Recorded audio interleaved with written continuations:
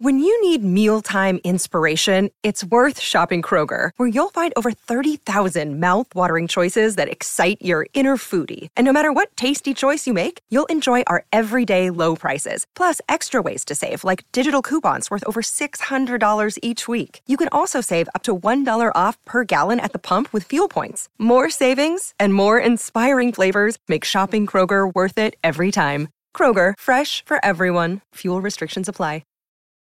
Your brain needs support, and new Ollie Brainy Chews are a delightful way to take care of your cognitive health. Made with scientifically backed ingredients like Thai ginger, L-theanine, and caffeine, Brainy Chews support healthy brain function and help you find your focus, stay chill, or get energized. Be kind to your mind and get these nootropic chews at ollie.com. That's OLLY.com. These statements have not been evaluated by the Food and Drug Administration. This product is not intended to diagnose, treat, cure, or prevent any disease. Hey, this is Jim Perry, host of Euphomet, and this is Euphomet Dispatch, a bonus show. I'm at home in between tapings and wanted to thank everyone for listening to our Season 3 premiere featuring Ryan Burns and my trip to the Skinwalker territory.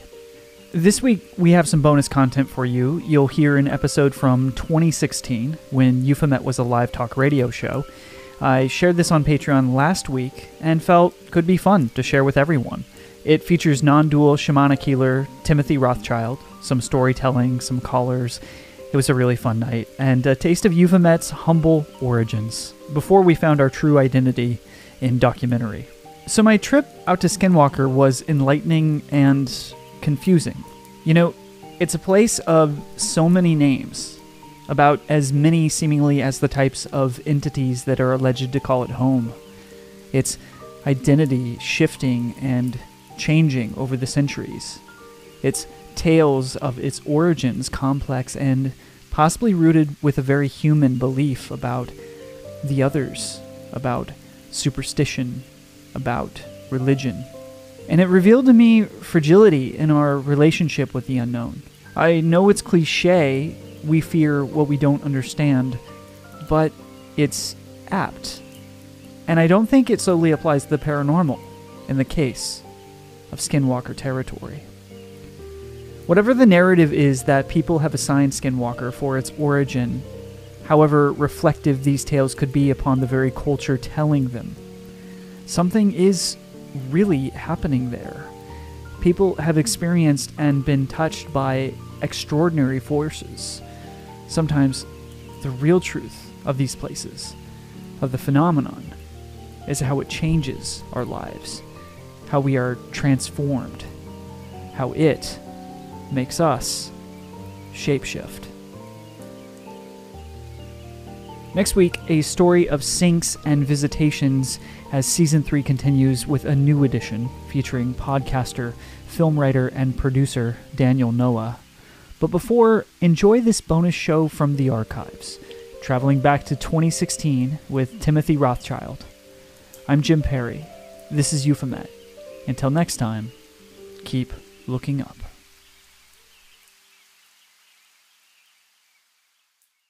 You are listening to Euphomet with Jim Perry.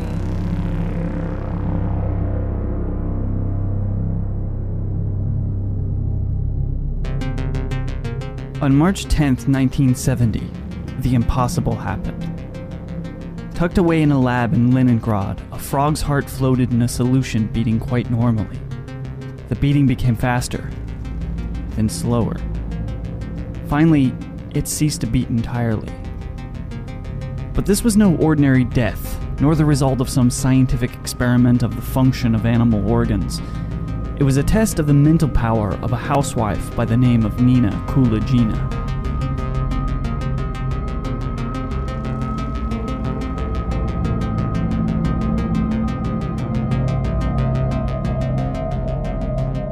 Born on July 30th, 1926 in Leningrad, Nina was very much an average, tough Russian woman. She was loyal to her country, joining the tank regiment of the Red Army during World War II when she was only 14. After the war, she married and became a housewife, living what anyone would describe as an average life, until she began to test if the psychic abilities of her mother might have rubbed off on her. It was during Nina's private attempts at developing these psychic abilities that she seemingly unlocked something within her. The most well-known of these alleged abilities was psychokinesis, PK, or the moving of objects with the mind. Nina could move a wide variety of items, including clock pendulums, crystal bowls, matches, cigarettes, compass needles, bread loaves, salt shakers, and many other small objects, often placed in plexiglass boxes to show there were no strings attached. She first became aware of this ability when things would move whenever she would get angry. And aside from her famous stopping of a frog's heart, Nina performed another fascinating feat. She separated an egg. Okay, so that might not sound so amazing until you know that the egg was floating in a saltwater tank 2 meters away from her. And she brought the yolk and white back together again when instructed to do so. But Nina's special powers extended far beyond moving matches and killing frogs. She was said to possess healing powers, healing wounds with the application of her hand, and to be able to diagnose illnesses merely by meeting people. She had the ability to make images appear on photographic paper, both outlines of images she was shown, and the letters A and O. Her body could generate a strong electromagnetic field, and even a strong amount of heat, causing burns to form on her clothing and, on one occasion, a red burn patch to appear on the arm of an observing journalist.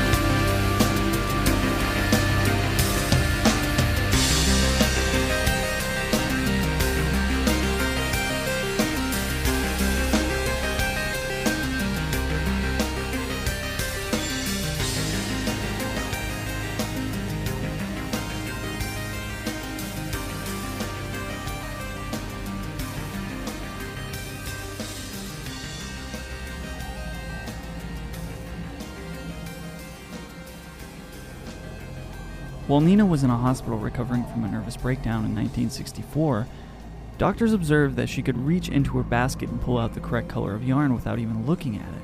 She claimed she was able to see the colors with her fingers. She could even tell people what they carried in their pockets. At the first Moscow International Conference of Parapsychology in 1968, footage of Nina seemingly moving objects with her mind was finally shown to the public. But with the scientific community catching wind of Nina's astounding feats, came the heavy hand of scrutiny. Skeptics, including James Randi, have long maintained that none of Nina's apparent psychic abilities were anything more than common trickery and sleight-of-hand illusions, just like Uri Geller. Nina's publicized experiments were never under laboratory conditions. She was seen at home or in hotel rooms without experts in trickery on hand. It's been claimed that Nina had magnets implanted into her body to manipulate objects. Other telekinetic claims could have employed the use of thin wires or mirrors. Yet, in the USSR, laboratory experiments were performed on Nina, under the pseudonym Nelia Mikhailova, by several researchers. They published a report on their experiments, titled Nina Kulagina's Mind Over Matter, in the June 1971 issue of Psychic magazine.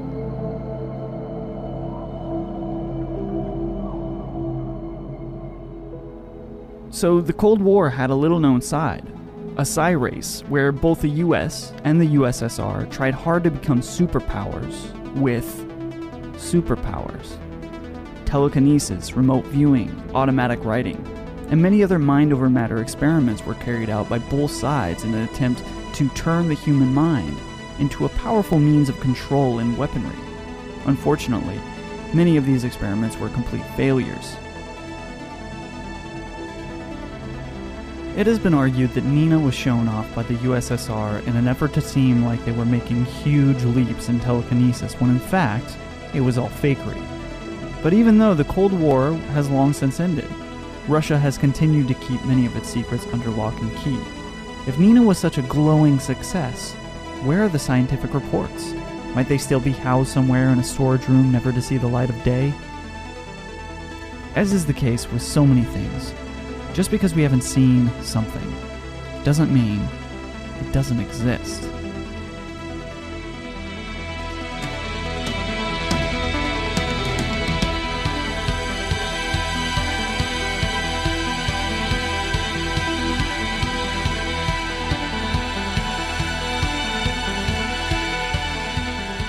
Near the end of her life, Nina seems to have lost the abilities she became so famous for. Her exertion in manifesting these powers was blamed for a near-fatal heart attack in the late 1970s. Sharp pain in her spine, dizziness, blood sugar irregularities, failing eyesight, and many other health concerns plagued her. With deteriorating health, Nina stepped away from the endless scientific testing, conducting very limited experiments in labs up until her death in 1990. And so, the full truth died with her. Whether or not she ever possessed remarkable abilities, perhaps faking it when her powers disappeared later in life, is a matter of speculation. We will never know if Nina truly had superpowers. But tonight, we'll investigate the idea that we do in fact have powers much like Nina's, waiting to be unlocked, waiting to be realized as a part of our human design.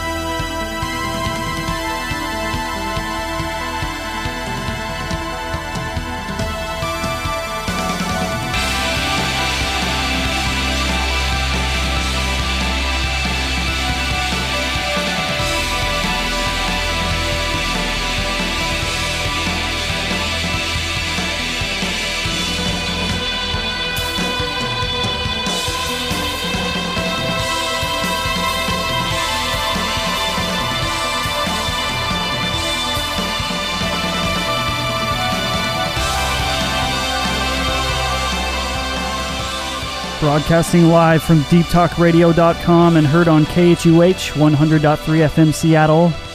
This is Euphomet, and I'm your host, Jim Perry. Another Thursday night, live in the shadow of the Cascades. Thanks so much for joining us again.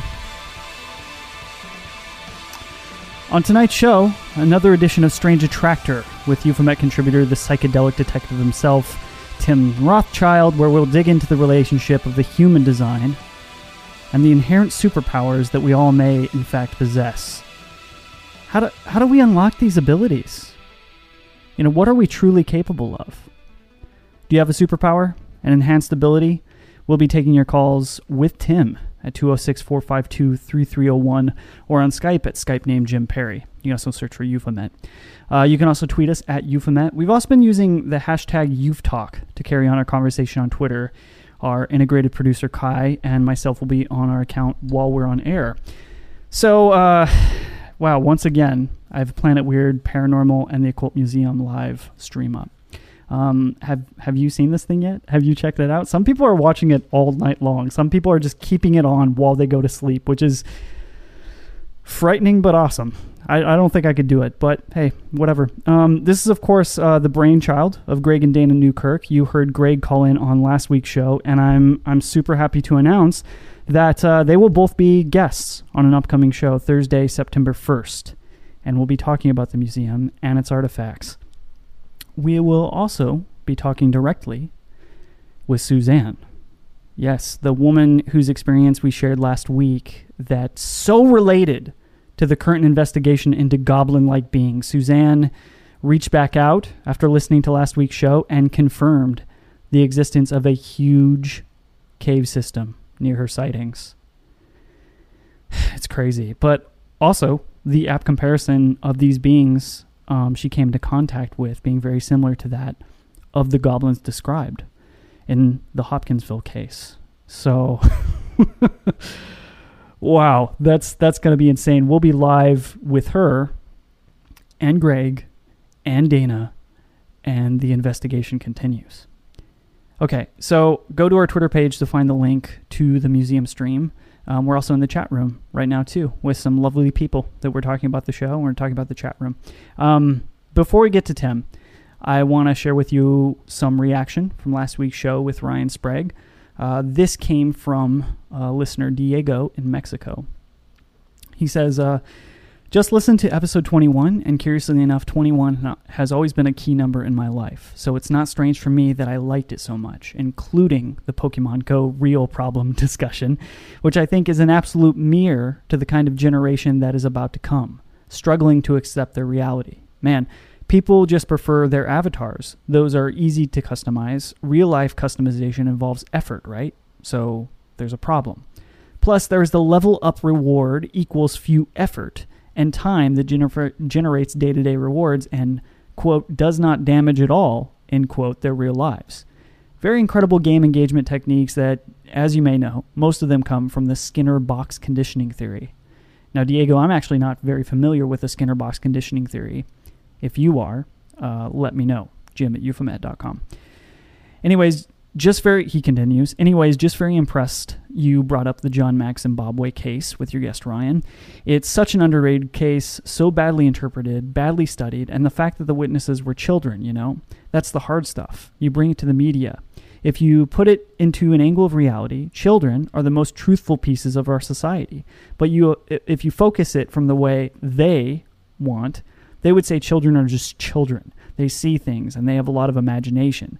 They, as the ones that manage media and are scaring people around about how dangerous this world has become daily, they just want us to be scared, or either ready to consume any garbage that does not transcend further for our human consciousness. Well said, Diego, and thanks for reaching out. I had a lot of people talking to me about last week's show, and what's wild is that so much of what I heard revolved around the control aspect of what we had talked about. That as much as we need to evolve past this notion of disclosure happening, of us needing to move past this control of alleged information for the real discovery of truth to happen, the fact is it's not easy. And we certainly don't like the feeling of our reality being controlled. Why do you think this feeling of distrust, even in the midst of apparent non-information, runs so deep with us? What do you think? It's like it's hardwired into us at this point. So, well, whatever this case may be, I believe we do have things hidden from us. Certain information, like enhanced abilities, inherited but hidden. Just on the other side of the veil, perhaps, lies a reality in which we are the stuff of comic books and Netflix shows. Powerful, conscious beings and gods among the earth. Next, someone who perhaps knows a little bit about this. He's going to help us peek through the veil. It's Tim Rothschild on this live edition of Euphomet, Strange Attractor, Deep Talk Radio Network, right after this. Zoom. How did the Yankees know the mathematics that's involved? Mathematics. Many mysteries up in the way that could be solved. Hey, it's Kaylee Cuoco for Priceline. Ready to go to your happy place for a happy price? Well, why didn't you say so? Just download the Priceline app right now and save up to 60% on hotels. So whether it's Cousin Kevin's Kazoo Concert in Kansas City, go Kevin, or Becky's Bachelorette Bash in Bermuda, you never have to miss a trip ever again. So download the Priceline app today. Your savings are waiting. Go to your happy place for a happy price. Go to your happy price, Priceline.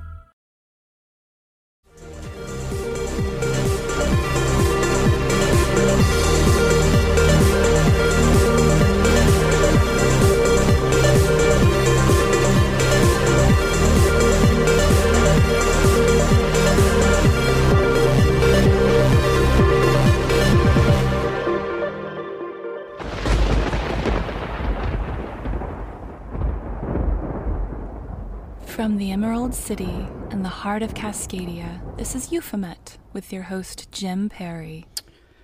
Founder of the Third Thing Network and co-founder of the Divine Movement, Tim Rothschild is an explorer of consciousness, dedicating his life to healing work and finding innovative ways to expand the collective human experience. As a non-dual Kabbalistic healer, Reiki practitioner, numerologist, tarot reader, comedian, and entertainer, Tim has ventured through the paranormal, conspiratorial, and mystical realms. He uses his experience playing psychedelic detective in order to cleanse the doors of perception, allowing the individual to be in relationship with reality just as it is, kickstarting the process of freedom, enabling them to feel alive again.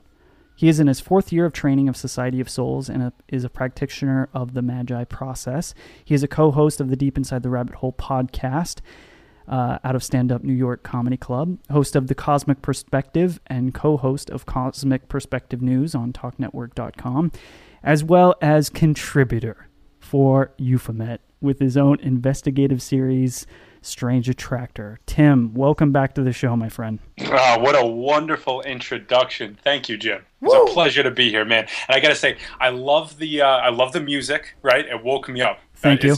It's midnight here on the East Coast. Not too late, but it's getting there. Yeah, geez, man. Thanks for staying up late. I saw you pumping your fist over there. So I thought, like, dude, this is working. This is working. It's what I needed. And then you ended it with the lightning clap, which I love. Is that a shout out to Coast AM? A little bit. Maybe just a little bit. I try to keep those tasteful. I try to keep those rare, but it's going to happen, right? A lot. Yeah, man. So listen, before we get into the heroics of all this stuff, we've promised people that we're going to talk about superpowers. We're going to tie it into The Strange Attractor, which is a series that we've been continuing here. This is maybe the 2nd or 3rd or 4th one, which really dives into our relationship to the human design, its relationship to the cosmos and everything else, and we'll go into that. But first, let's just, for our new listeners, let's explain your perspective in which let me repeat this again. Why don't you first explain a bit to our new listeners the perspective in which you most ascribe to when looking at the world?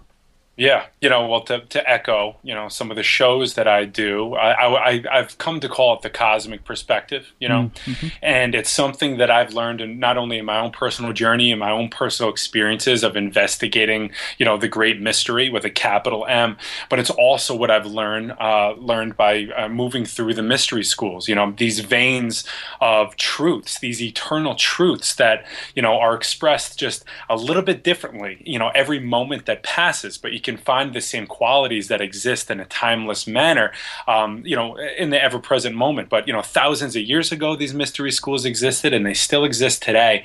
And that's Society of Souls, which you mentioned in my bio. And for the last 4 years, they've been waking me up and introducing me very gently and sometimes not so gently to these greater realities. And I've made it my life's work to find very creative ways to communicate the container through which I am now perceiving reality, and trying to find a way to meet each person along their journey so they can sort of grasp and take a little bit of what I've found. And I've come to actually see this sort of as building bridges, making maps to greater realities and altered states of consciousness, and building bridges with my words in order to bring people there. Yeah, that's very interesting. I'm curious, in your teachings and along your journey, how many different perspectives of philosophy and theosophy are you integrating into your perspective now? It's really funny. I have no idea. My healing work alone, my title, I'm a non-dual Kabbalistic healer using the tree of life. That alone, you could spend lifetimes upon lifetimes investigating. The tree of life alone, or the non-dual perspective alone. Each one of these things are parables that you can cleave to, come into close relationship to, and spend your entire life questioning and just deepening your understanding. And these things start to allow God or reality to come to you. Reality opens up, because I spent the first many years of my life seeking, and inherently in that seeking, you'll notice that you're never found. Reality or the answers are always just a step away from you. Yes. And so I started the Third Thing Network when I was introduced to and woke up to the third thing that's revealed when you realize that what you are seeking is also seeking you. There is a river, there's the stream of life that flows just beneath the surface of all our neuroses, all our thoughts, all of these dualistic subject-object splits that we live in this world. There's a river that flows just beneath it, and when you wake up to it, you notice Edgar Cayce and all the rest of the great prophets of our time have said that a river flows through us, and that's the container that I wish to bring into the world in a new way. Yeah. Yeah, how interesting. I mean, is it just my perspective that a dualistic perspective is somehow easier for people to land in? And is that what we're seeing mostly expressed from people right now, whether they know it or not? Right. Yeah. It's the whether they know it or not thing, because a lot of people, and myself included, I'm not, I'm not free of this. When I came into the school as a strong seeker, I really thought that I had this stuff down. I was a philosophy major in college. I'd read a lot. I'd done a lot of seeking on my own. And in my opinion, I was making a lot of progress. But, when I began to realize that this seeking was not, it wasn't getting me to where I really wanted to be, where the outside world was meeting my inner world. And that's where non-duality really opens things up, because for example, you might think that you're free because you have enough money to choose to avoid something that you don't like, right? That's freedom, right? Okay, I don't like that, so I'm going to do this because I've worked my butt off and now I can do whatever I want, right? Well, I'm talking about the kind of freedom that says, well, what would life look like if you could be happy with doing what you like and doing what you don't like? Because they're both two sides of a third thing. Really, what would life look like if happiness included sadness? Right? How is that even possible? Think of the spaciousness that opens up at that point. Your ability to make choices, to be free, and what actually ends up happening is you end up dropping into a place of play. It's a place of play. You end up realizing that you can really have a good time here, and a good time that includes a bad time.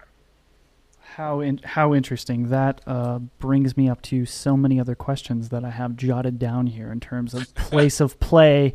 Let's get back to that, because there's a few notions in terms of futurist outlooks, in terms of outlooks from other well-known psychic leaders that I need to ask you about later on in the show. But so I think that's great. I think that gives the listeners a great introduction into where you're coming from, and when we're talking about this stuff, some of the resources that you're pulling from. I first just want to ask you, man, is it your belief that it's possible that people can truly have superpowers or enhanced abilities? Simply put, yes, with a capital Y. Now obviously we have to take into account each person's own relationship to what superpowers mean, Sure. Because, we are in a continuum, that's the third thing, a dualistic universe that has a continuum of relationships. We don't necessarily know when spring becomes summer and summer becomes fall. We try to delineate these things by... Especially this year, right? Am I right? Yeah, it's funny. The external environment really seems to offer up these crises for us, so that we can start to work through things and start to realize that, hey, we may not necessarily be as much in control as we think we are. Yeah. We can walk around labeling stuff and saying, oh, okay, we've got this much time in a day, and this is when this starts. But then all of a sudden, Christmas is in July, and hey, what's going on here? So yes, I mean, my relationship to superpowers, absolutely. And it has been my path the last 4 or 5 years to actually nurture and create support systems in my life that activate and support my own personal superpowers. And we can talk about that, and we can talk about, preparing for the show, I was just quickly off the top of my head jotting down all of the intense and insane and vivid experiences that I've had with parts of reality that should not and cannot exist, but they do. Interesting. Yeah. Okay, let's get into it. Let's get right into it. I don't give a shit about my questions. I want to hear what you have to say, man. Well, okay. Well, I mean, let me think, because thinking back, I started to be really interested into this thread of, superpowers, when I was kind of, you could say I was activated or introduced to these levels of reality just year one entering into the mystery school. I came in as a really hardcore seeker, this guy who was like really intensely asking the questions, moving 1,000 miles an hour. I did everything I could to get a full night's sleep and made sure I was lucid dreaming through the whole night so that I never actually slept. And then I woke up and I was hitting the books and bringing them into the world.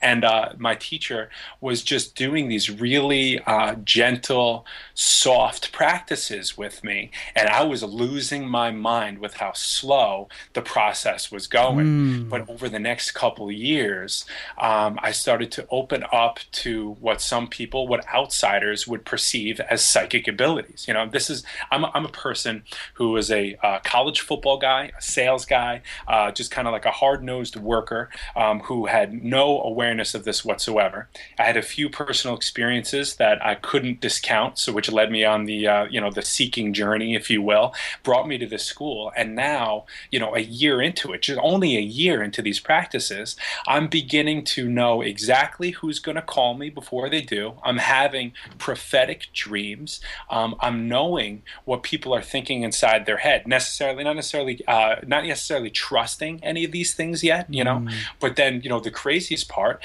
is starting to see really vivid colors around people's heads. Perhaps seeing a little bit purple shoot out of their crown chakra right as they have a really good idea. And I'm like, I'm still not healed yet, so I'm at the bar experiencing these things, like falling off my bar stool, and I'm like, dude, what? You're cut off, man. You're cut off. Yeah, exactly. But now that I have a certain level of mastery around these things, I'm using them to promote healing and bring these ideas into the world. I'm using these as support systems themselves. And, these, from the outsider, these things that seem like they're psychic abilities, they very casually say in the mystery schools, well, you're a holographic thinker, man. What do you expect? We have linear thinkers and we have holographic thinkers. Holographic thinkers. Yeah. The implications of the fact that we have a holographic thinker are profound. The Western mind, believes that time is linear, and we've addressed this in some of the strange attractors of past, no pun intended there. But we believe that time is linear, but in fact, it could be better understood as a cupness of time. The past, present, and future are all informing you at the present moment, and you're actually swimming in like a cup of time, and all you ever have is the present moment.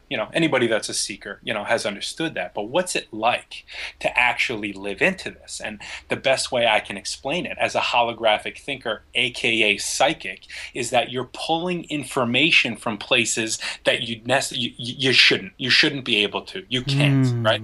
So I'll tell you this: in the first year, one of the first practices that they introduce you to is you sit face to face with somebody and you ask them 5 questions. What was your childhood like? What was your mother like? What was your father like? What was the biggest difficulty that you had as a child? And what is your relationship to your parents now? And what is the greatest difficulty with them now, right? And so somebody is asking you that about themselves. So you, having just met this person, have to answer. And how is that possible? Right. How could you possibly? Right? Well, I can tell you, when you're in a room with a master who is able to generate a specific vibration that has this ability integrated in their body, the human design is able to project this vibration out and support their environment to do the same. I was about 50% accurate talking about this woman, Caroline's childhood, how difficult it was for her to be so talented yet not have the focus because her father was having trouble with the military and they were constantly relocating. And I'm looking at, and I'm seeing fighter planes in my imagination, and I'm seeing, it's goofy at first. But what I started to realize was all of these things that I took for granted as just like regular parts of my body that I moved through the world with are actually gateways and doorways to superpowers that you can master and bring you to timeless places. Or in other words, we're living in a hologram. All information is available to you right here, right now, and using your consciousness, since everything is interconnected, interrelated, and interdependent, you can learn, if you become sensitive enough and you heal enough, to flow through these resonances and get the answer that you're looking for every single time. Wow. And the implications of that are paradigm shattering. It ends everything. It ends the whole world that we're living in. Well, it's crazy, and it going back to superheroes, right? Going back to people with powers, right? Right. Is it in your experience that the way that someone can develop these things, even if they, at this moment don't believe they are powered at any point, once they get an inkling, perhaps experiences synchronicity that seems, too good to be true, are those moments that they can actually focus in on and engage with and become more powerful because of that? Yeah, sure. I mean, well, synchronicity, first off, that's how reality reveals itself. So one of the things that happens as you heal and you wake up the sensitivities in your body in a way that they're no longer controlling you, those sensitivities are no longer a tyrant in your life that you're making choices to avoid.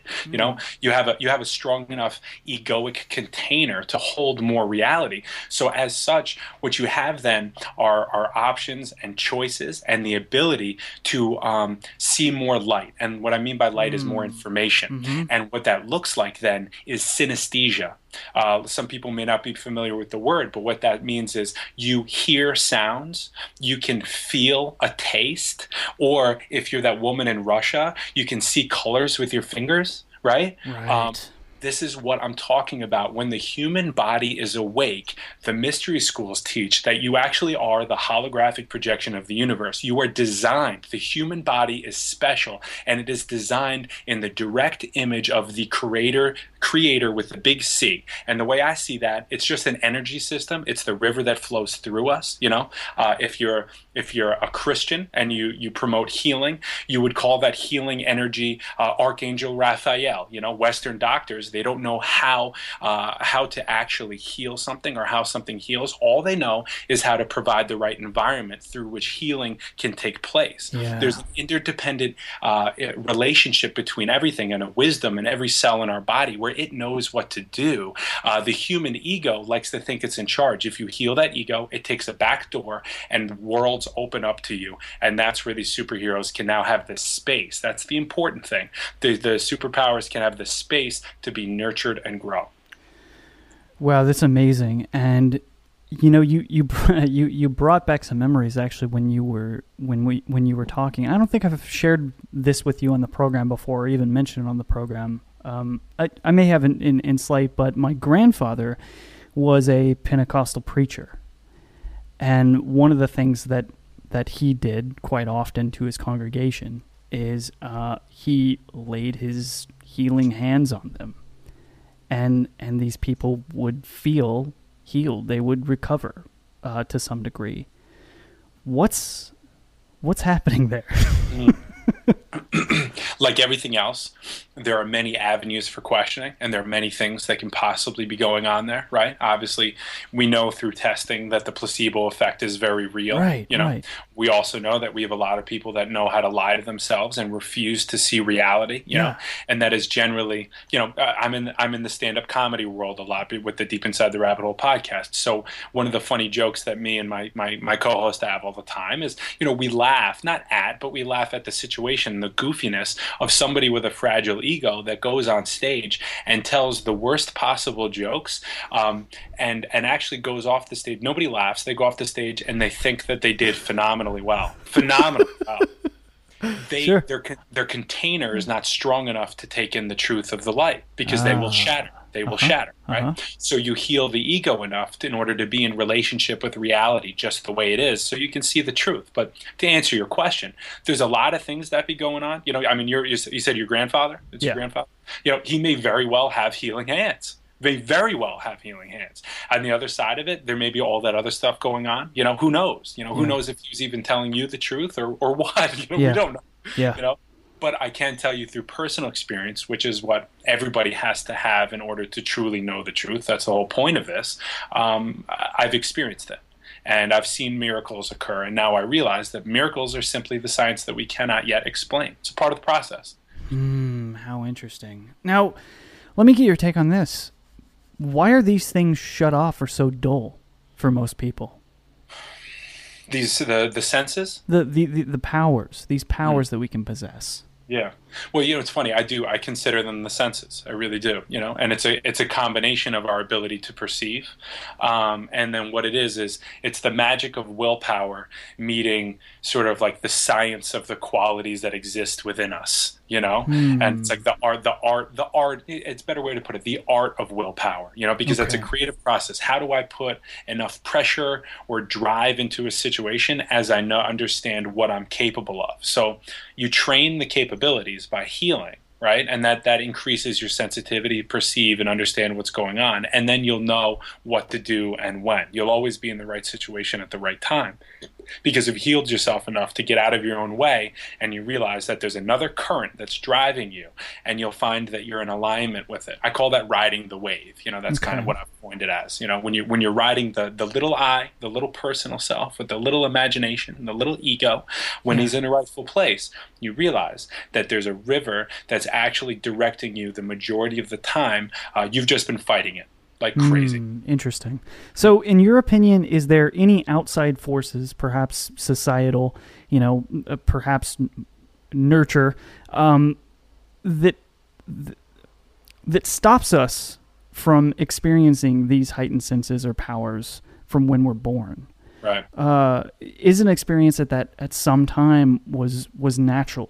Did we come out of the womb and just have a more intrinsic knowledge about how to use these powers, or, you know, is there something different now? Well, first I want to say one thing, that, you know, we operate in cycles. You know, time is cyclical. It's not linear. You know, it's even at the greatest depth. It's like a cup, but you can track it, and all the ancient cycles track it as though it's a cycle. So history doesn't repeat; it rhymes with the same qualities. Whatever qualities exist in this environment, it co-creates with each new incarnation. So an incarnation could be a human being with a certain amount of creative potential programmed into it, right? But how is that creative potential going to unfold in relationship into this dimension and this environment, right? So there's that co-creative quality to it. So there have been times, yes, when the human design was awake to much different realities, and we had a much different psychology, if we even had a psychology at the time, you know, because you know, the mystery schools teach you that there are many different universes that we live in. You know, the physical dimension, the psychological internal world. There's more like there's the realm of creativity, which meets relationship just as it is, meets objects just as they are, free of our egoic, hypnotic delusions that are built into the process to keep us alive until we wake up to the fact that we don't longer need these unhealthy patterns. You know, this whole process unfolds in a really beautiful cyclical way, but always in relationship to each other. So yes, in the past things were different, in the future things will be different, but all we have is the present moment now to come into relationship to, and watch what unfolds from there. How interesting. We have a caller on the line now. Caller, where are you from? Brooklyn, New York. How are you doing tonight? Do you have a question for Tim, or what is your insight on this? Do you have a superpower? Yeah. So am I on the air right now? Yeah, you are. Okay, so I'm actually a colleague of Tim, and I'm very glad that he told me about this show, because I love the network, and I really like your hosting.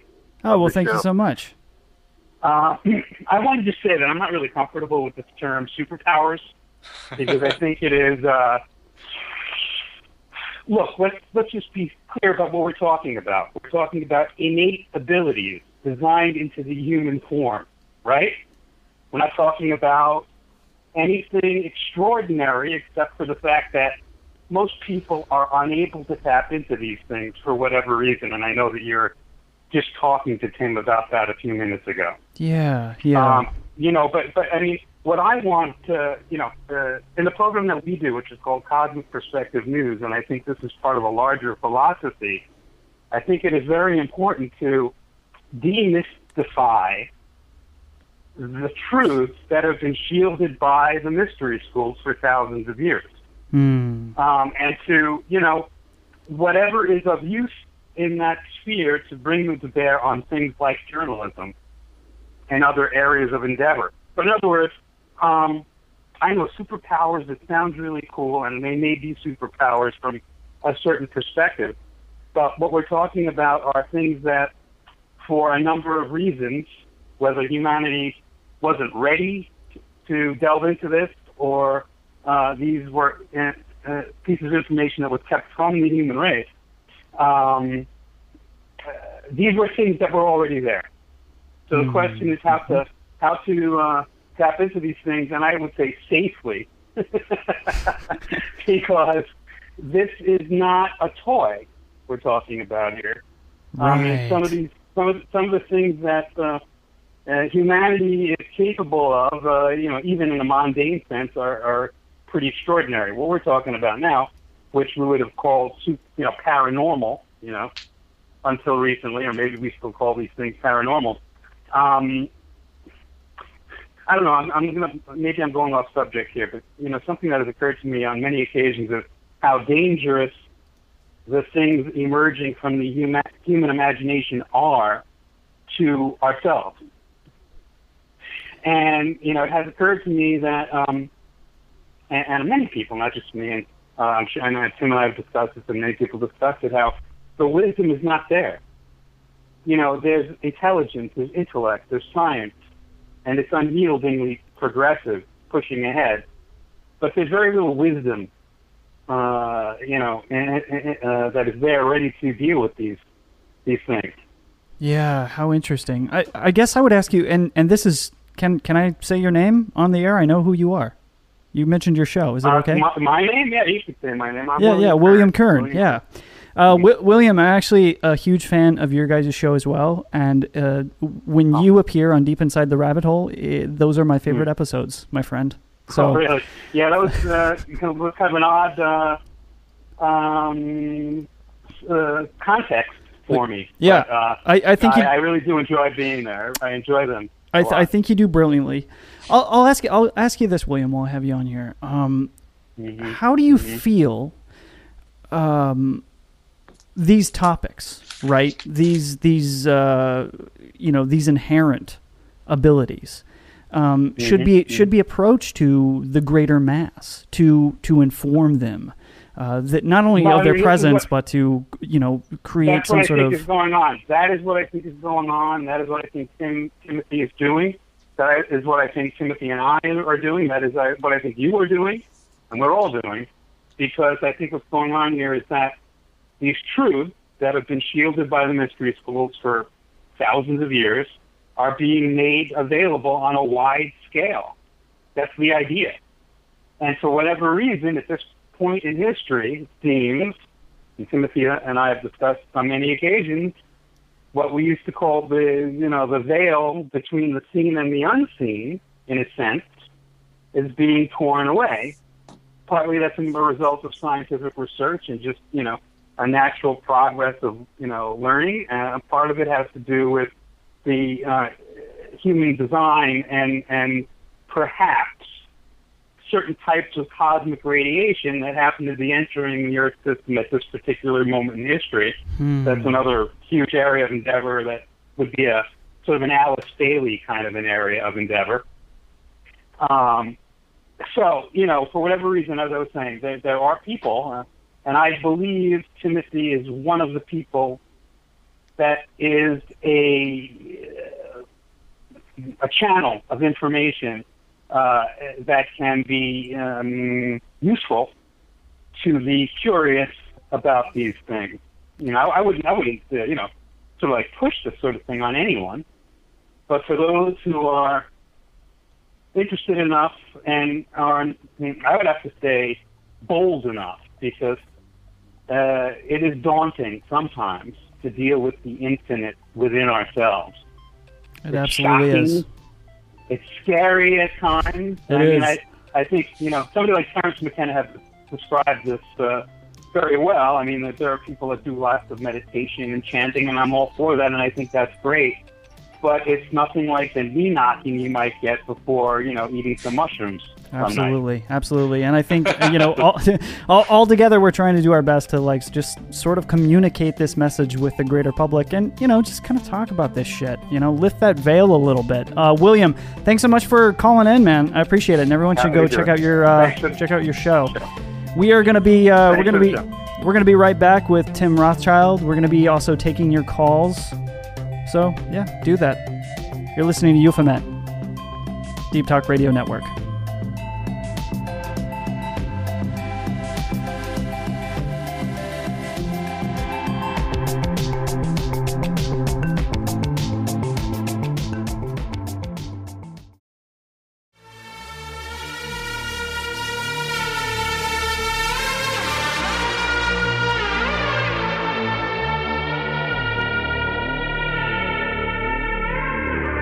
Here on Euphomet Live with Tim Rothschild, and we are talking about, well, shit, Tim, after William Kern comes in and, dismantles the word or the term superpowers, I feel bad about saying it. But we're talking about superpowers because that's what people know that they are.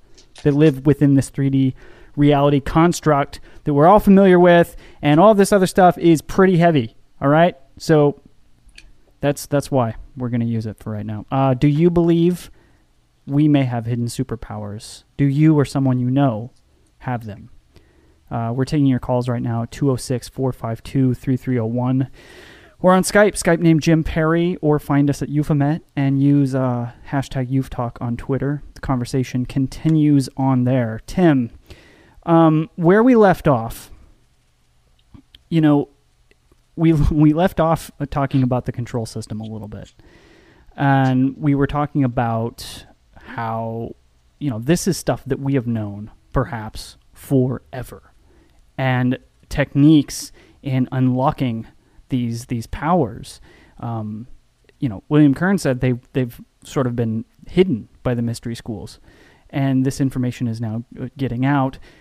Do you get the sense that there is a greater interest right now that if everything is cyclical, right, that we're on some sort of upturn and the veil is thinning? Yeah, absolutely, man. I talk about that the co-creative environment. That relationship between the what we have in the external world and the creative potential that we all have within us.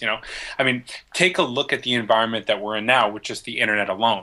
Information, which is light, is being sent all around the universe right now at really quick speed, all around the globe. So our egos are encountering this light, and some people are freaking out and shattering and coming apart because they're seeing the truth of the situation, and then others are seeking healing, and other people are ignoring it. But all of this stuff is taking place right now. So all of this light is being thrown around in all of these dark places, and we didn't have this ability to do so before. So I mentioned when we were talking about time, how it's cyclical and the same qualities seem to repeat. So history rhymes. It doesn't necessarily repeat, but it does rhyme, and you have echoes of the past and these times that are to come again. And right now we have yes, that like this time where people are actually waking up to the mystery schools. If everybody knew and had access to these mystery schools, there would obviously be more demand. You know, when I was in sales, I knew one of the number one rules was knock on enough doors and somebody's going to answer. So as long as this truth keeps knocking on these doors, people are going to open up to it. And then you've got that cascading effect, you know, the Jones effect from this guy who's over there. You know, he knows every time you're going to call, you know, you're going to be like, hey, I want to be like that guy, you know. And but there's like there's so many different reasons why this information spreads. But I wanted to mention this too about time. What I've been taught, and what was actually, it hadn't been necessarily taught this, so I could be wrong. But what I've been experiencing, what was revealed to me, because I'm on a Kabbalistic path, and what that says is that reality comes to you. It's revealed to you when you're ready. What was revealed to me was that the experience of time is actually relative to creative potential unfolding into the environment. That's why I'm so hot on this right now, because it's getting really vivid to me. And, when I say vivid, I mean dimensionality to it, And so I'm starting to really see this from a new way. And then, you hear about, the Art Bells of the world who wrote with Whitley Strieber the book, The Quickening, and you hear about the nature of this singularity that we're all approaching as time seems to be like spiraling down the drain. So these cycles are happening faster and faster and faster. Well, that is a perfect example of what you're asking here. Is there a time where this creative potential and our true potentials are able to unfold into the environment a little more vividly? And my answer is yes. And right now, we're just creatively using superpowers as a bridge to bridge that gap, But this is exactly what's happening. This Renaissance or Golden Age has been here before, and it'll be here again. And we will also fall asleep again and come to the place that we are again, but it'll be just a slightly different expression of the same qualities constantly repeating themselves. Well, speaking of singularity, 2 weeks ago, I spoke to transhumanist presidential candidate Zoltan Istvan, and he spoke of a future of enlightened beings, merged with technology. Could you imagine a situation where technology could actually help us in unlocking these natural powers, by way of perhaps enhancing our consciousness? Or do you think there's a possibility in that? Yes, I've actually assaulted my teacher with that question for like about 1,000 different times. Yeah. Settle down. Yeah, but she saw it coming 1,000 years ahead of time. But I kept throwing. Not with your brutish frame. I kept throwing that question at her in different ways. And basically the way I phrased it was, what's the difference between using a word, or would say pencil and paper, as technology to communicate something, and then hooking yourself up to a supercomputer that knows everything before it even happens? Where's the difference there? Because it's all technology. And what that revealed to me was the continuum of relationships that are expressed as each unique personal being meets what is. So the what is right now that we're talking about is technology. Technology is neither good or bad.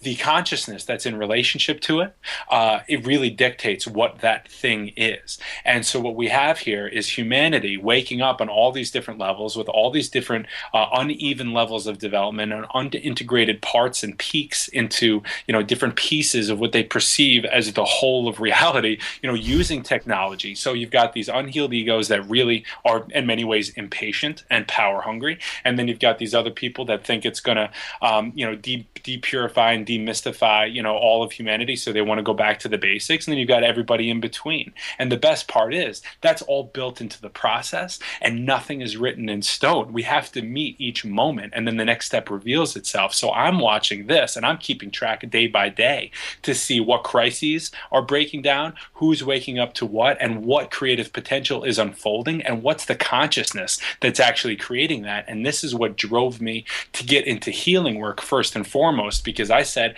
if I can't control the future, because I woke up to the fact that I'm actually not in control here, the only way that I can guarantee that I have the consciousness that's going to be able to perceive enough of what's going on to be in the right place at the right time, I got to heal. And the only way that I can heal others and heal myself is a non-dual path. And that's where I found the stream of life, that third thing that's driving all of this in the first place. Yeah. Well, whew.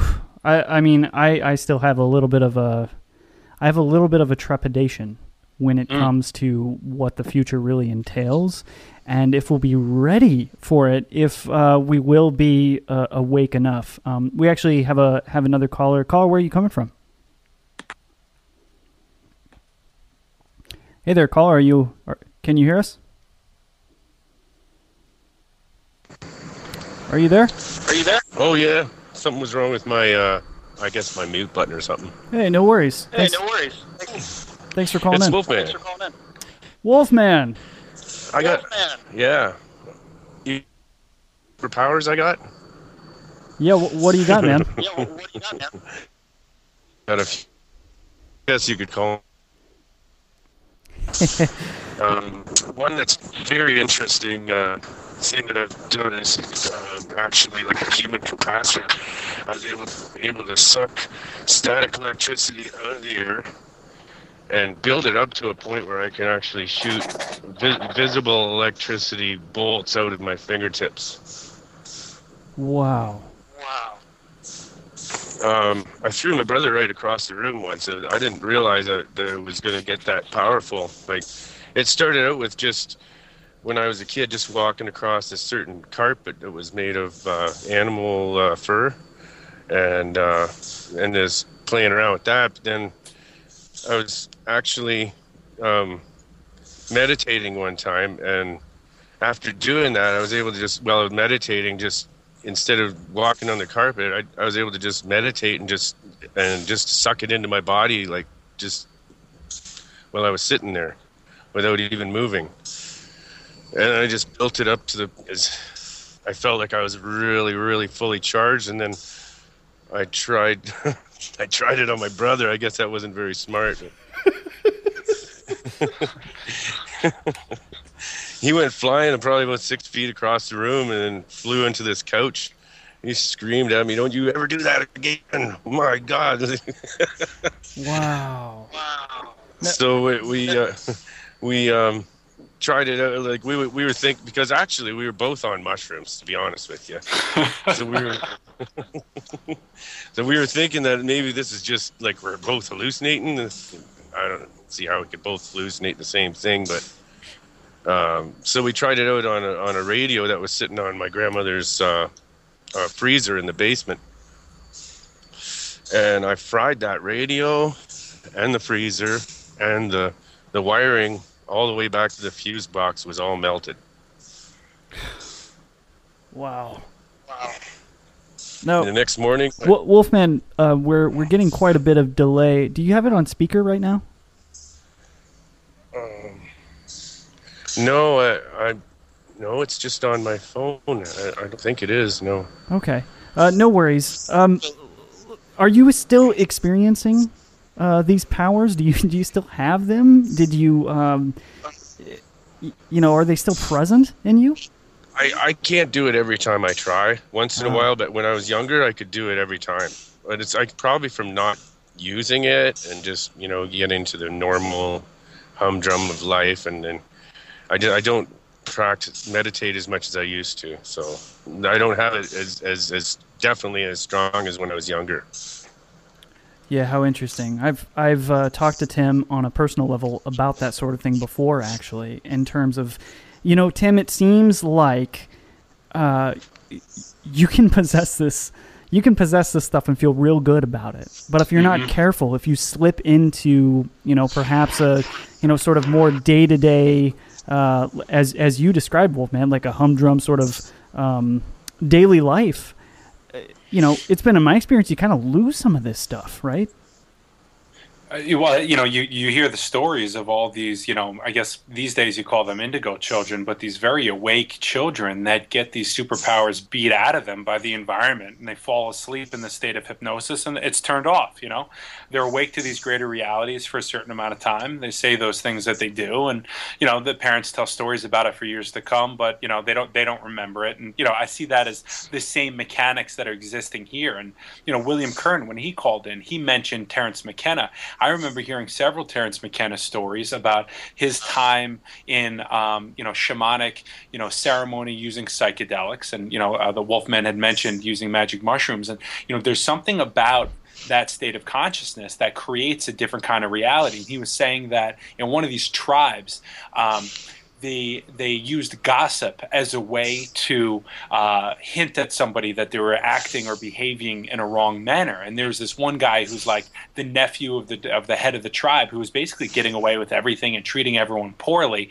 And Terence McKenna and his girlfriend and his friends were there for ceremony.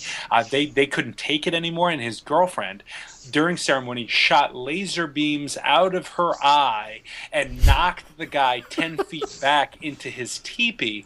And all of the shamans nodded in appreciation that this white girl had some real powers and was not was fed up with the situation. Everybody took it in stride.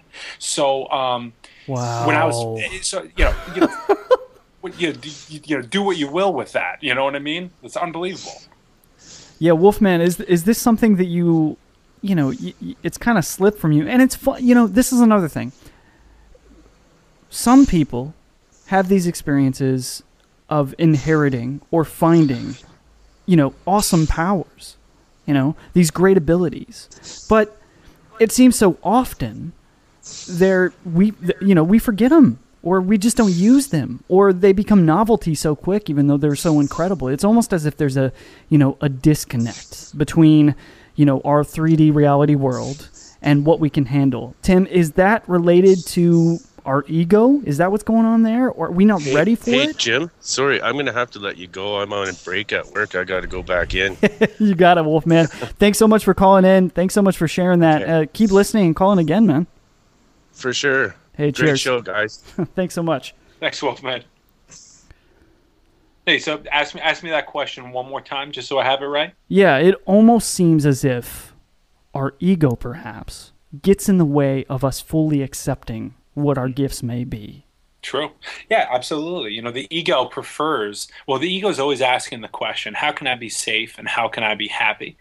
So unless somebody isn't intentionally moving into that realm using something like black magic as a form of power and control, a negative expression of an unhealed and an ego that perceives its environment as unsafe unless it has power and control, what you have then is somebody who's probably scared of these superpowers or scared in one way or another and fearful of what may become if they open up to those levels of reality. So naturally, one of the things the ego does is cast a spell basically on your consciousness, drop you into a hypnotic state, and lock you in the memory of a life that does not have that ability. Wow. Huh. Yeah, I mean, Tim, I've experienced this before, and I've actually come to you and been like, hey man, usually I'm very intuitive, and I'm able to pay attention and take things in and integrate certain things into, my day-to-day life that makes me feel a bit heightened. And, I brag often about this, but, Andrush said that, I'm talented, that I have a lot of, qualities to become quite a great psychic. So, I guess what I'm saying, that's a shitty feeling to have when you feel like you have this power and it's gone. Right. We have another caller. Caller, where are you from? Hey, I'm from New York. Hey, thanks for calling. You're with Hey, Jim and Tim. Hey, how you guys doing? How you doing, Tim? It's Nick. Hey, not bad. Thanks for calling, man. How you guys doing? What you guys talking about right now? We are talking about, and I'll quote this, we are talking about, quote, superpowers, end quote, and our relationship to said powers as human design. That probably sums it up pretty good, right, Timbo? Goddamn right. How about you, Nick? Do you have any sort of heightened abilities or powers, or what is your take on all this? I mean, I've looked into a bunch of stuff before. I mean, I feel like I've had kind of like an energy thing, you know what I'm saying? Like, I feel energies very well. So you'd say, try to explain. Yeah, well, Nick, it sounds like you're awake to some level of sensitivity. Is that what you're talking about? Yeah. Because, throughout my family, apparently, it has had, weird stuff, powers and stuff. Yeah, and you feel like you've maybe inherited some of that? Yeah, definitely. Because especially when I'm on, shrooms or something, you feel it, I don't know, it's very different. Yeah. I could feel energy through the room, I could feel, how someone's feeling exactly. I don't know, I have weird dreams where I get certain energy from it, and I could, tell what's going to happen, just from, the feel of the environment. Right. Yeah, Tim, it really seems as if Nick's hitting on this great point here. It seems as if these things can be inherited in a sense. How many times do you talk to people and they tell you that they have some sort of ability, right? And by the way, so did my mom, you know? Yeah, like well, my dad, he's told me pretty much with my grandmother, she apparently was able to like predict the future in certain ways, and she was very scared of this because it was a long time ago. You know, a lot of people didn't understand what was going on in the world. So she had my dad, and he, to the day he passed, he was able to just lay on his back and pass out and astral project like immediately. Wow! Every single time. So he said when he turned 8, he did this for the first time, and he told my grandmother, and she was like, "Don't do it." And he said that screwed him over a little bit. Like, you know, he wasn't able to do it as well until he trained. Yeah. Have you tried that before, Nick? I've never like tried like looked into it and had to really. I have like some bucks he left me on it. Like, from what he told me, it sounds amazing. Yeah. Well, it certainly does. Yeah. Tim, he told me he used to fly and all that. You know. Is this something that you're scared of? You there, Nick? Hello? Nick, are you there? Yeah. Hey, Sorry. no worries. Is this something you're scared of? Developing your senses? I mean, recently, like I'm 20, I'm young into the, you know, spiritual aspects of everything and, you know, the cosmic world. And like, my father kind of told me a little bit when I was like 16, but I really got into it. So I've always wanted to like learn how to really take these aspects and use them, you know what I'm saying? Yeah. Tim, what are some of the things that Nick can do to, you know, practice this? Well, you know, I always talk about support systems, right? The spiritual journey, a lot of people, they want to jump right to these superpowers, either to prove to themselves that they're real or just, you know, escape the mundane nature of, you know, everyday physical reality. And I can tell you, you know, I was one of those as well.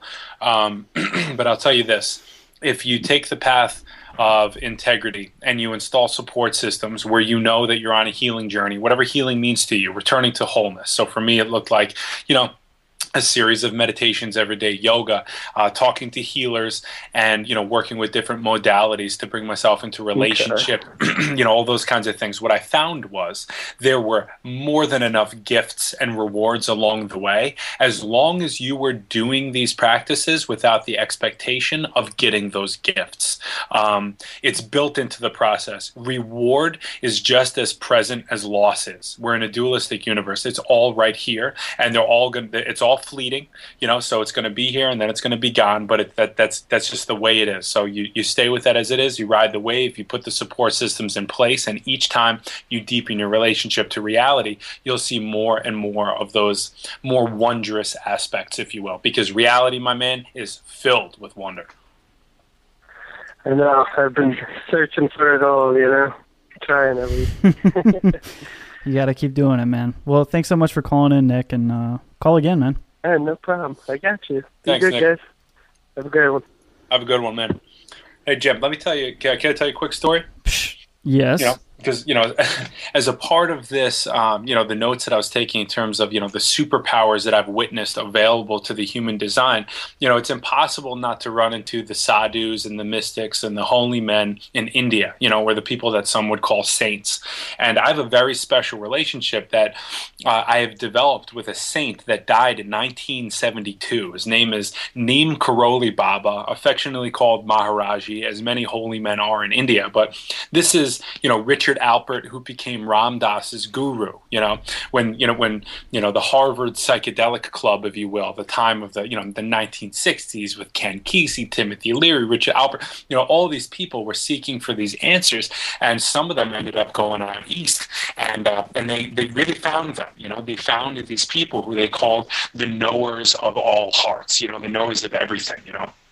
And this guy Maharaji ended up, basically baptizing Ram Dass into this new life. Ram Dass meaning servant of God, And now we've got all of these Dasas spread throughout the world from this one blossoming flower among all these different humans, And the reason why I lay that backstory is because, when I first started on my journey, I became fascinated by this story. You end up finding parallels among other seekers and bumping into the same things that they found along the way, because this path is very weird. It's very risky. There's a lot of unknowns. And a lot of the times what you have to do is you have to find a good teacher who says, listen, this is the map. When you get to point A, you can expect point A. And if you get there and what you find is what I say you'll find, and then go to point B and so on and so forth. And over time, your trust in the map grows and your trust in your teacher grows. And that's how this guru operated. And I can tell you that, about a year ago, maybe about a year and a half now, I had completely left my old life behind. I quit my job. It was a fantastic job, making a lot of money. I didn't have much in savings because I was always a partier, but I had just enough to do what I needed to in order to move into a new career and take this new path. And I was down to about $12. I had no money left. And I really had nothing else lined up at the time. And I was never going to give up this movement into greater consciousness and figuring out a way to bring these ideas into the world. So I'm sitting there having, what should have been a lot of anxiety, but a calmness had settled over me one day. And I ended up listening to maybe 7 or 8 hours of talks by Ram Dass talking about his spiritual guru. And that night I felt compelled to order some pictures from an ashram out east, somewhere in New Mexico. Ordered some pictures, which is supposed to be like a great blessing of the saint. I ordered some Hanuman statues, who's a Hindu god that's like a servant of Ram. And I set up an altar for the first time in my life, and I fell asleep that night. And when I fell asleep, I was awoken by my grandfather, who had come into my bedroom. And I asked him, I said, Grandpa, what are you doing here? He didn't say anything. He walked out of my room. And then in behind him walked Maharaji, a saint who had died in 1972. I was paralyzed. I was lying on my bed, completely locked up, and I couldn't move. He laid down to my left. He put his right hand on my left breast and squeezed it uncomfortably tight. And then he put his left hand on my stomach. I felt a strange vibration flow through my body. For a few minutes, he got up, put a wire wrapped up in a weird way into my cell phone, and walked out of the room. As soon as he walked out of the room, I was free of my paralysis. So I stood up to grab the wire out of my cell phone. Felt compelled to grab it. I pulled the wire out, and I felt a wah, wah, wah, wah, wah, moving from my right hemisphere of my brain to my left, back and forth like crazy, until I shot back into my body. I realized I was completely in the astral plane and having an out-of-body experience. I shot up out of my bed and realized that I just received a healing from a saint who had died in 1972. Now, let me tell you, in the healings that I had heard that day, in the talks that I had heard that day, I was told that what happens when a saint realizes a certain point of realization, they cannot help but answer to the call of the sick or people in need. It's just the nature of reality. All medicine wants is to heal. So I was crying out that day without even quite realizing it, but I was crying out that day, and I received my help. And what had happened, this is the most fascinating part, and until this happened, I never would have been able to talk about this, is I had body dysmorphia my entire life. I was made fun of as a child for having, women's breasts or whatever, because I was overweight, and it was something that really ate me up inside, and it actually drove me on a path to become a really strong football player, bodybuilder, and all of these things, because I couldn't handle having an ounce of body fat on me because I was so distorted in my perception of myself. And this had actually led me to have such pain in my body and such a tightness that I was having like degenerative discs and herniations and all these things. I was in so much pain, but I couldn't stop working out. And I got to say, having $12 in the bank and all these things, I was in a really tough spot. But I never in a million years would have taken a look at that aspect of my consciousness if I hadn't been grabbed in the one spot that I was more self-conscious about than anything in the whole world. And I could never even tell anybody for like 28 years years of my life. I couldn't tell anybody about this fear, but this saint, somehow, I became awake to him promoting a healing on me 30 or 40 years after he died, freeing me of this prison, opening me up to an entire new path of yoga and healing, and ended up becoming my job, which has now become the divine movement, which is so successful. So I just want to give a little insight into what these extraordinary beings with superpowers are actually able to do even after they die. It was unbelievable. Well, I have chills right now, Tim. Dude, I mean, and I have many more stories like that. And I wrote them all down, but that seemed like the right time to tell that one, because when I talk about reality being filled with wonder, I'm not kidding. Well, what would a world look like in where each of us could exert the full range of our senses? I mean, take us to a place. Let's visualize. Let's paint a narrative. What does that world look like? I'll tell you what, man. It's not patriarch. It's not matriarch. It's partnership. It's relationship. What would it look like if you could truly show up in every moment just as you are, right? What would it look like if right and wrong no longer mattered, and there were two sides of a third thing, and everybody is in that flow state, in that perceiving this dualistic reality, not through the eyes, not with that Cartesian theater in the brain that wants to understand and itemize and do something with? What if you could perceive everything through the heart? What would life look like then? And that's actually a part of the great mystery that we'll never understand. And that's a big part of what drives me to do the work that I do, because I'm constantly standing in awe of what's created when you have 1 foot in the known and 1 foot in that mystery. And, you can use your imagination all you want. It's amazing. You can see these pictures of what's possible, but it's like a painting. We were talking about before the show when we were thinking about doing this, how joking around about how X-Men is a documentary.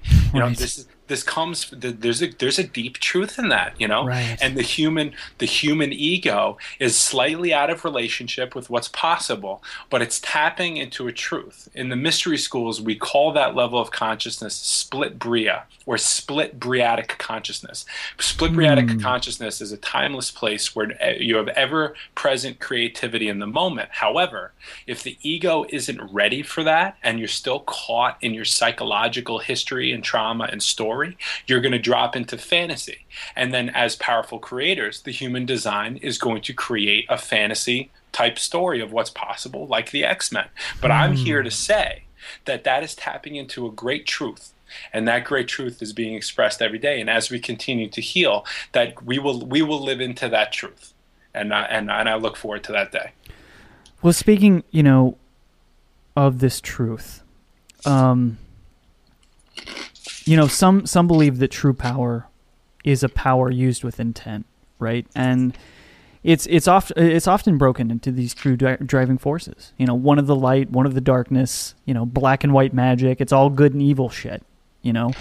Is there one of these intents that have more power associated with it? When you talk about what intents has a power associated with it, can you explain a little bit more? Basically, what I'm trying to get to is, what's a stronger power? Is the power of doing the right thing, of living in the light, is that stronger than that of the darkness? Well, I'd say that's a very interesting question, isn't it? Because the Kabbalist creation story would tell us that we're all born into darkness. And as light beings, we are held, perfectly, beautifully held, safely held, relatively speaking, of course, by the darkness itself. And they cannot live without each other. So the power that's expressed is going to depend on what time we're in and the environment that allows it to be expressed. And how powerful it is completely depends on the consciousness that's in relationship to it. Are there powers right now that you believe are using these skills, these heightened senses, for nefarious purposes? Without a doubt. Yeah. Mm-hmm. When you take a look at sacred geometry, Kabbalistic, designs like the Tree of Life. You can find this stuff all over the world, built into the cities. All of the relationships and the geometries and the distances, they're all perfect. They're all set up around the world in order to tap into energy systems that exist externally to ourselves to amplify certain states of consciousness and create differently. And good and bad people both use these. So it really depends on who's in control and when. Well, yeah, and the story at the top of our program was about Russia attempting to exploit individuals that perhaps had powers of various kinds. And it's also mentioned that they may have been in a secret arms race with the United States in developing these superhuman soldiers of sorts. Right. And we hear that, men who stare at goats, all the remote viewing, all these other we've heard the stories, right? But it seems like fantasy, but this is true shit. And it can't be the first time the powers that be have sought to use these abilities as a war force. So what do we know about, maybe governments, individuals, secret sects looking to develop their own, militarized X-Men, for lack of better terms? Well, I mean, dude, you nailed it. I work a lot with Dr. Richard Allen Miller, who's your, original Mulder from the X-Files. He's the Men Who Stare at Goats guy. He's the guy who trained paranormal super soldiers for the Navy SEALs. He trained them to stop thinking with the brain and start thinking in fourth and fifth dimensions by perceiving environments through the heart, so that if they had a weird feeling flying that Black Hawk helicopter over that grassy knoll, they would trust that gut feeling and move to another direction because they understood and had mastery over the fact that they're tapping into a timeless place. And so he told me all about, he's written a ton of books, power tools for the 21st century, so many things on herbalists. He's teaching, urban survival skills right now because he believes that we're in end times, which I believe is a way of describing how we're waking up to the illusions that we're under. But having a very personal relationship with the guy that created these programs, I can tell you that they're absolutely real. And the technology that we use today, that's finally handed down to us, the normals, if you will, the mainstream society is way behind what's being used in the high technologies. And, that control system is in place, but not to sound like a conspiracy theorist. This is, to me, as a healer, this Liberty, is all man. part of the... Yeah, this is all part of the process, and it's all perfectly built in for us to wake up to what is, come into relationship with it, and then create as the extraordinary light beings that we are. Yeah, it seems like something is changing, and whether it's the extreme nature of things that were presented right now that's influencing me saying this, or not, I do believe there's something changing in the air. Anytime I talk to those with incredible psychic abilities or even futurists that are in the know, there's a point in the future that they seem to all agree that we turn into light beings. And it's beautiful and it's interesting. It's fascinating. I wonder if this is that place of play that you mentioned earlier. It's interesting because when you wake up to the astral realms, which is something you can do when you're lucid dreaming or when you experience an out-of-body experience, you'll find that matter isn't exactly as solid as you think it is. And as I've learned in the mystery schools, when you tap into that deep state of consciousness where we work in the factory where energy and consciousness is expressed, we work in that creative milieu, if you will, all the time. And as we do that, a lot of funky things happen, such as the experience of, if you're lying on a table, the healee, the person receiving healing is typically lying horizontally on a table. They will have the experience of going completely vertical, almost upside down, and then slammed back down on the table. And to anybody else that is perceiving it, if they're awake to it, they will see the same. If they're not awake to it, they will appear as though they're just sitting right there on the table. And that the implications of that to me are very eerie in terms of what it means to be, what is able to be perceived and what is actually going on, and how each one of us moves through the world. So I hope that answers your question. We're living in a time now where the spiritual realms are becoming more material, the material realms are becoming more spiritual, and we've got this alchemical mixing that's taking place. And what will come from it is still up for grabs, as it always is. Interesting. I guess my question would be, and maybe there's probably not an answer for this, but just hear me out here. In a situation where we're looking at the cosmos and ourselves in a dualistic approach, right? Where you're living with the suffering and the joy all at the same time. I wonder if a future that is too perfect, that where perhaps we have transcended into quote beings of light, is that going to provide us with enough of that combative contrast that seems to fuel us as human beings within this place? Right. Right. Are things going to be so perfect? Do we fall asleep again? Right. Is that what you're asking? Yeah. Short answer, absolutely. It's just the way it goes. It's amazing, because, to just touch on the first part of what you're saying, what happens is we're going to wake up to the way things are, because that's all there ever is. Everything just is what it is, right? But we've got all of these psychological histories and stories and traumas as we come kicking and screaming into this environment, and our ego finds creative ways to live in this world, that we don't necessarily see things the way they are. One person grows up and a fly swatter is used to swat flies. Another person to swat flies. Another person grows up and that fly swatter is a weapon.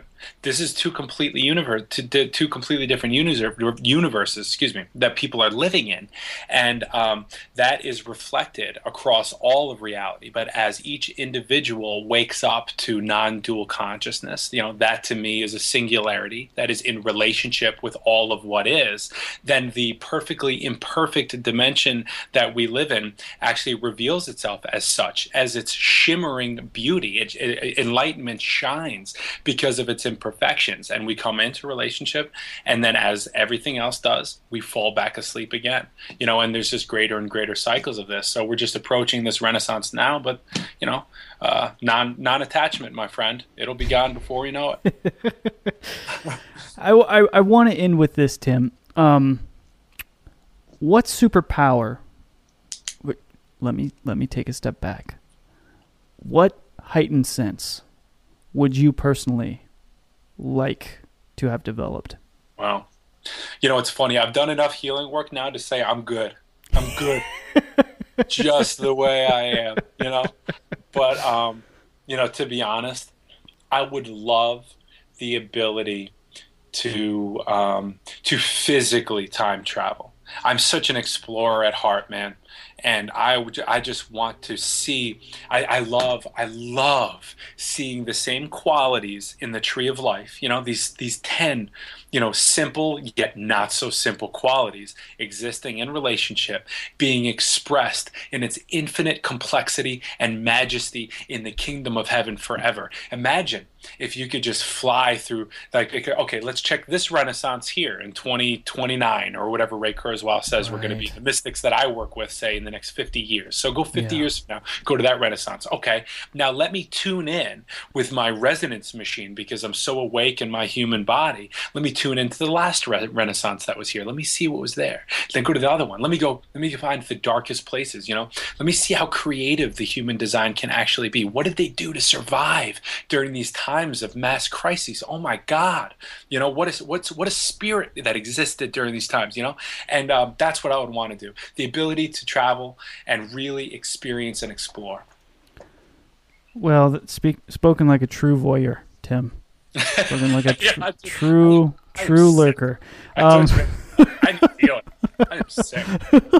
Why don't you drop your stuff, man? Where can people find you? Okay. Deep inside the rabbit hole out of Stand Up New York Comedy Club, we're going to be releasing a new website for that very soon, ditrh.show. Check out my other show, CosmicPerspectiveNews.com, thecosmicperspective.one, and my main website that has everything on it, thethirdthing.net, and my very successful party-throwing, integrating spirituality with the material lives that we live, thedivinemovement.com. So I'm doing a lot, but I'm having a good time doing it. I love it, Tim, and I always love you being here, and you're going to be back soon, of course. You've been on this program more times than anyone by far because, hey, you're a part of the family. Thank you, brother. Appreciate it very much, man. So the opener you heard tonight was written by Ken Summers and first appeared in Week in Weird. You can actually view the article and actual videos of Nina at weekinweird.com. They're crazy. They're so nuts. You need to check it out. Or you can just find a link in our show notes. Thanks, as always, goes out to my home station of KHUH and Tim at Deep Talk Radio Network. It was a crazy day today for the station. And we got everything put together. Tim did. Tim got everything put together. It was nuts. Somebody set fire to the station. You know, there was a pack of boars released throughout the hallways. Tim took care of all of it. And so, Tim, thank you so much of Deep Talk Radio Network. Would like to thank this other Tim Rothschild, again, for being my guest. It's much appreciated. Thanks to Kai, my integrated producer, and, his band Vigil Wolves. We'll be playing with Misery Signals tomorrow at the Analog Cafe in Portland. And for more information or tickets, you can just go to vigilwolves.com. And that's why he wasn't on the show tonight, son of a bitch. But next week. Music on tonight's show was from Sleepy Eyes of Death, Dark Ambient Inner Devil, Noah 23, Pastel Ghosts, Adult Monkey, Cadetta, I think that's right, AJ Suede, Cultastic, Flaky, Y-Dust, Kabiria, Skin and Bones, and CDS. For links to the artist and more info, you can check out our show notes on SoundCloud. Next week, we'll be back live with Man, it's the end of the show, isn't it? Next week, we're going to be back live with Scott Wolter of History Channel's America Unearthed to really learn how everything we have been taught about our country's origin is wrong. We're talking sacred bloodlines, secret codes, and complete control of our past narrative. So I cannot wait for that. And until then, keep looking up. Thanks so much, Tim. Have a good night. Hey, you too. Thank you. This is great. Follow us on soundcloud.com/Euphomet or subscribe on iTunes to receive new episodes automatically and gain access to all of our past episodes.